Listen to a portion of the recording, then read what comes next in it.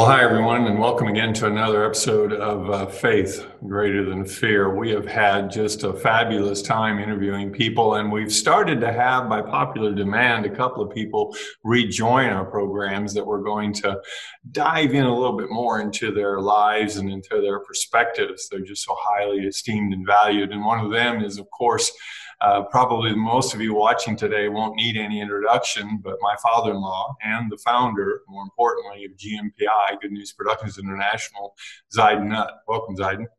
Thank you. It's good to be here with you again. Absolutely. And so I want to share with our audience today, Zaiden, we've been in these times talking about the COVID impact, and on top of that in our country has been layered the racial discussion. And you have just had a very unique and special upbringing, a very special portion of your ministry, in where you wound up being the minority. And so you have, I think, a very keen perspective. So share with us how you grew up and where you grew up and the process of being in the minority and how that shaped your heart and shaped your thinking, if you don't mind. Well, when we were in Africa, we had a man come to us with a Time magazine, and on the front of it had a picture. He knew I was from the USA. He said, "Zaiden, you need to see this." And on the cover of the Time magazine had Gary, Indiana, Sin City, USA. And that's what it was known as back in the 50s and 60s. It soon moved to Calumet City, but it was Gary, and that's where I actually grew up. It was 75% Black, and we just grew up that way. And I had several Black friends, played basketball together, football together. You know, we sweated together and did all sorts of things together. And he was a good enough friend that he said, "Zaiden, there's parts of this place that when you start driving, you don't want to drive through." And he said, "I'll tell you where they are." And he said, "If you have any questions, you give me a call or come to me and we'll talk about it." So anyway, we grew up in that situation, and we were not rich. In fact, many of the Black people had much better homes and lives than we did. I remember for a few years, my dad put cardboard nailed inside of our garage, and we lived in the garage in order to rent out the house so my parents had enough money. I remember having one egg a week, and that was on Saturday after having mush most every day other than that. And then most people would know what mush is. But in 1940, there were some people that came out from Hammond, Indiana, to start a church in the area there. Well, as time went by, I was 11 years of age. That was in 1947, actually. And I dedicated my life to be a missionary, and I thought maybe Africa might be the place. So then in the early 50s, I was in high school, freshman in high school, 1950. And our preacher, he actually got a few other churches together, talked with me about it, and said, "We think we want to start a church right in the downtown Gary area, a little bit on the side of downtown." And he said, "We think that you might be a key because you have several friends there you go to school with and so forth." Well, this took about 2 years to develop. So then by then I was a junior in high school. And he said, "You know, our elders have also said, let's build a chapel on wheels." Elmer Kyle from New York City had Go Ye Chapel, and they had this chapel on wheels, and they went around New York City. So he came and talked to our youth group, and we started building this chapel on wheels. My dad was a carpenter. Just down the street, there was a carpenter. It was a deacon at the church. And so we built this thing, and we took that over into Gary, into right in the heavily Black area. And it was exciting because it was an old bus body, 1933 Chevrolet bus chassis. They left the seats in it. So we'd drive over there, play music on a loudspeaker, and then we'd invite these people to come in. We'd have a little Sunday school right there in the bus using the seats. And so it was really my desire to go to Africa at a very young age. And so we actually started then the Tarrytown Church of Christ. That was Don Hargrave who had that kind of vision. And so he immediately contacted Tibbs Maxey. Tibbs Maxey was not really appreciated during his lifetime because he dedicated his entire life to serving the Black community. In fact, he wrote one book that is so appropriate for today called One Wide River, talking about the difference between the Black and the whites. Well, I may be running down some rabbit trails here, but it was fascinating how he worked with us.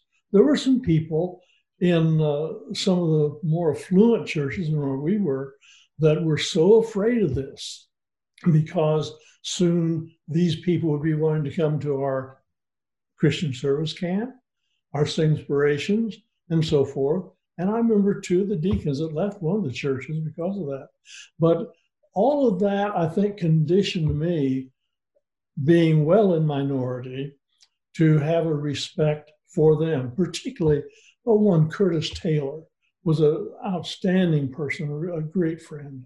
So anyway, it was just a conditioning of my whole life in that situation. Well, I think, and I appreciate telling the story and the narrative on some of your childhood upbringing, and the fact that when I have visited with my Black friends here in Joplin recently, the things they've said, I said, what can we do to tear down these racial divides? And they said, one person at a time, one conversation at a time, one good deed at a time, one church to another at a time. And the thing is you were living that out and doing that in Gary, Indiana with your leadership and with your friends back in the 50s. And why we didn't keep that going, why we didn't learn those lessons that we've got to now relearn again is probably a little unfortunate for a lot of us, and really appreciate that. Said you want to go to Africa. So tell us, I'm going to ask you quickly, tell us, we got so much we want to pack in this time, about the story when you were packing up and going to take your vehicle, we're going to put it on a ship, and you were meeting some people down there, and just what happened in one exchange with a certain Black man that you had come in contact with when you were getting ready to ship your stuff to Africa. Can you tell us that story? Yeah, it was nothing really for me, but the people around were very impressed. And one lady, Marge Boudreau, has written about it, and she's told this story many times. But it was a fascinating trip. But as we were driving from Houston to New Orleans in the deep south of the USA, and we pulled into this one gas station, and a Black man pumped the gas into the car. And then we were asking about directions. Sid was asking him. And he was just very kind. And I just was very appreciative. And so from my background, I simply said to him, "Thank you, sir." And Marge was taken back by his expression, his response, because he looked right past me. He heard this, "Thank you, sir," and looked, actually, well, not past me, he turned around and looked behind him. He was sure that the manager of the gas station, who was a white man, must have been the one to whom I was speaking. But it was to this Black man who was very kind to us, and I didn't notice his color any more than anything else. So anyway, Marge was just fascinated by that. And she said, "These people have never been called sir." Well, and we want to dive into the stories. Of course, there's a little bit of sorrow in the fact that not everyone called, whether you were one color, white or Black, sir, to each other. The element again was we needed to have had more respect to one another, like you were at that point showing respect. And the dialogue to get today would not be where it's at had we been living more like Christ, and understanding that what you kind of highlighted was that you had this privileged upbringing that would allow you to understand that all of us are in God's image, and that living in a minority situation flipping the color, but still living in a minority situation was what you grew up in. It's what you experienced. And then later on going to Africa. Tell us a little bit about how then, as a Caucasian American going to Black Africa, some of what that turned into in terms of your opportunities. Again, you would be in the minority, and some of what that situation would teach you in terms of respect for all mankind, regardless of race, creed, or color.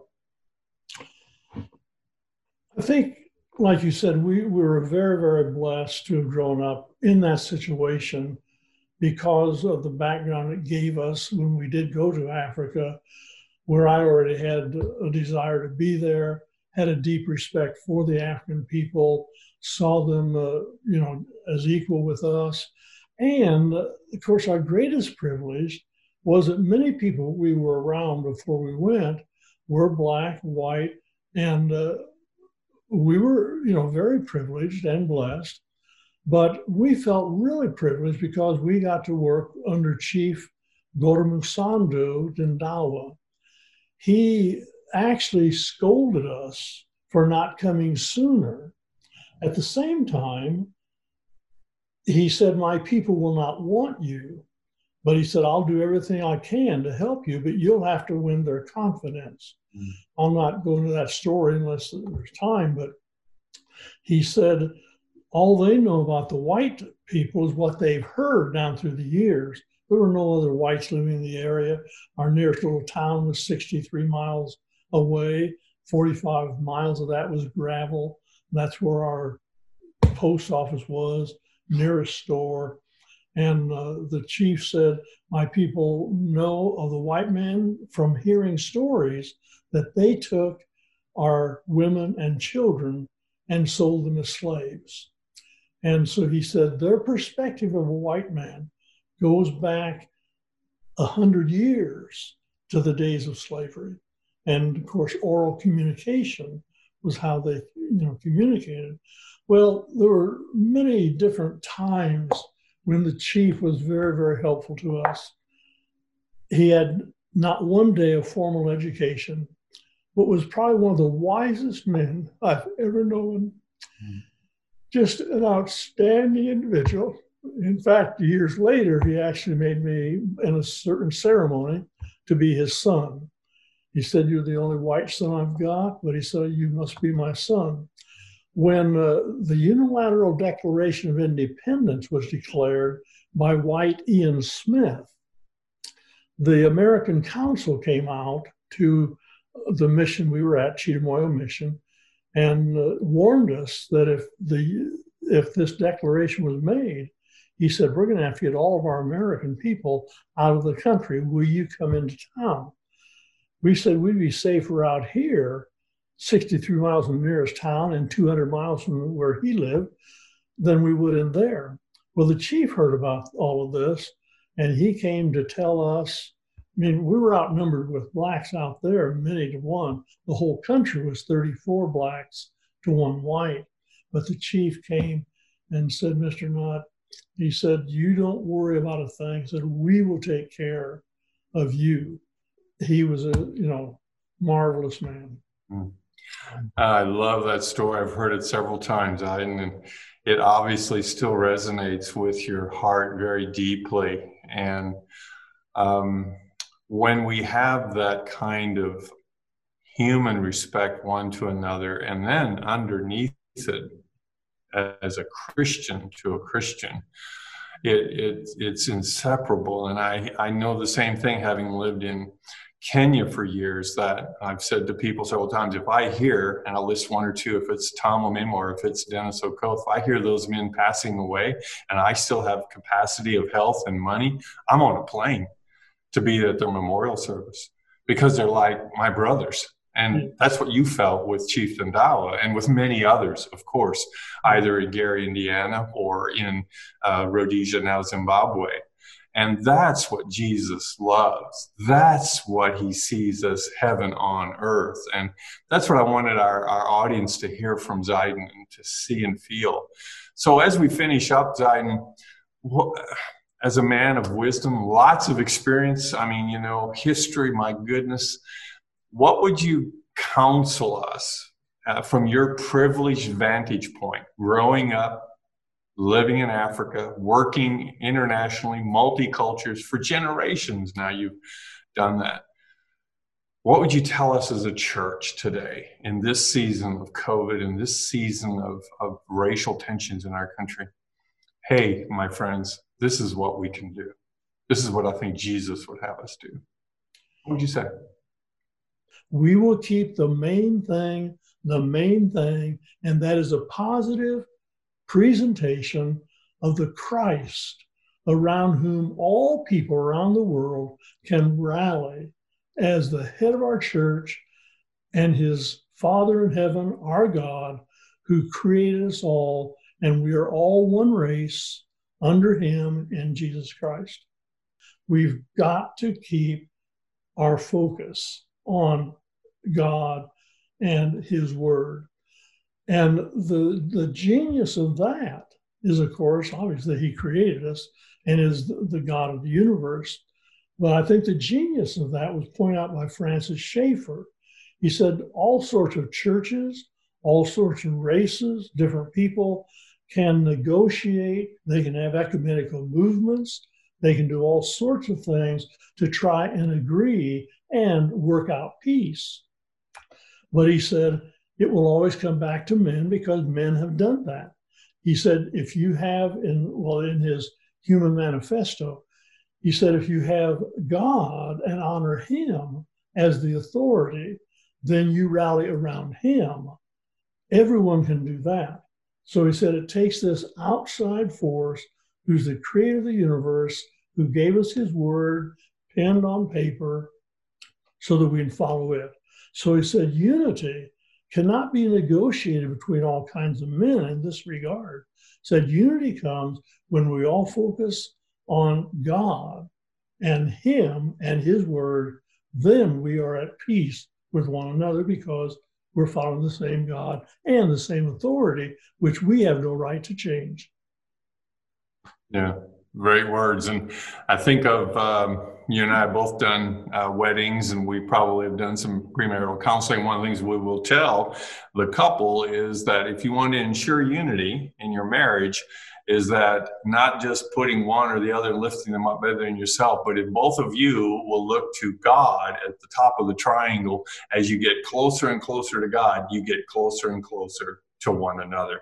And that's, I think, what you're talking about and illustrating when it comes to the different races. We need the diversity. It's what illustrates the beauty of God. And I like what one of my African-American friends said recently in Joplin here. He said, Mike, I'm really tired. He said, when I said, well, we want to get the white churches talking with the black churches. And he said, I don't. And the guy said, what do you mean? I want us just talking as the church. Yes. Big C. And I think that's the essence of what you're trying to say as well. And it was clearly stated. And so I want to thank you, Zaiden, for sharing some of your heartfelt stories and backgrounds from the childhood years and the ministry years. And for all of you that you've had another chance to hear Zaiden, many of you who are going to listen to our program know of Zaiden's and his lovely wife, Helen, and their great work. And so if you've enjoyed what he shared today, please share it with your own social media channels and friends as well. And we hope you've had a wonderful time listening and getting a peek inside of Zaiden's life. And inside of just, God is still working, and he's worked long time before in some of the narratives that Zaiden has shared, and he's still working that out today in our lives. So let us go back to history. Let us learn the lessons from people like Zaiden. And so from all of us here at GMPI, we wish you a great day until another episode of Faith Greater Than Fear. God bless you.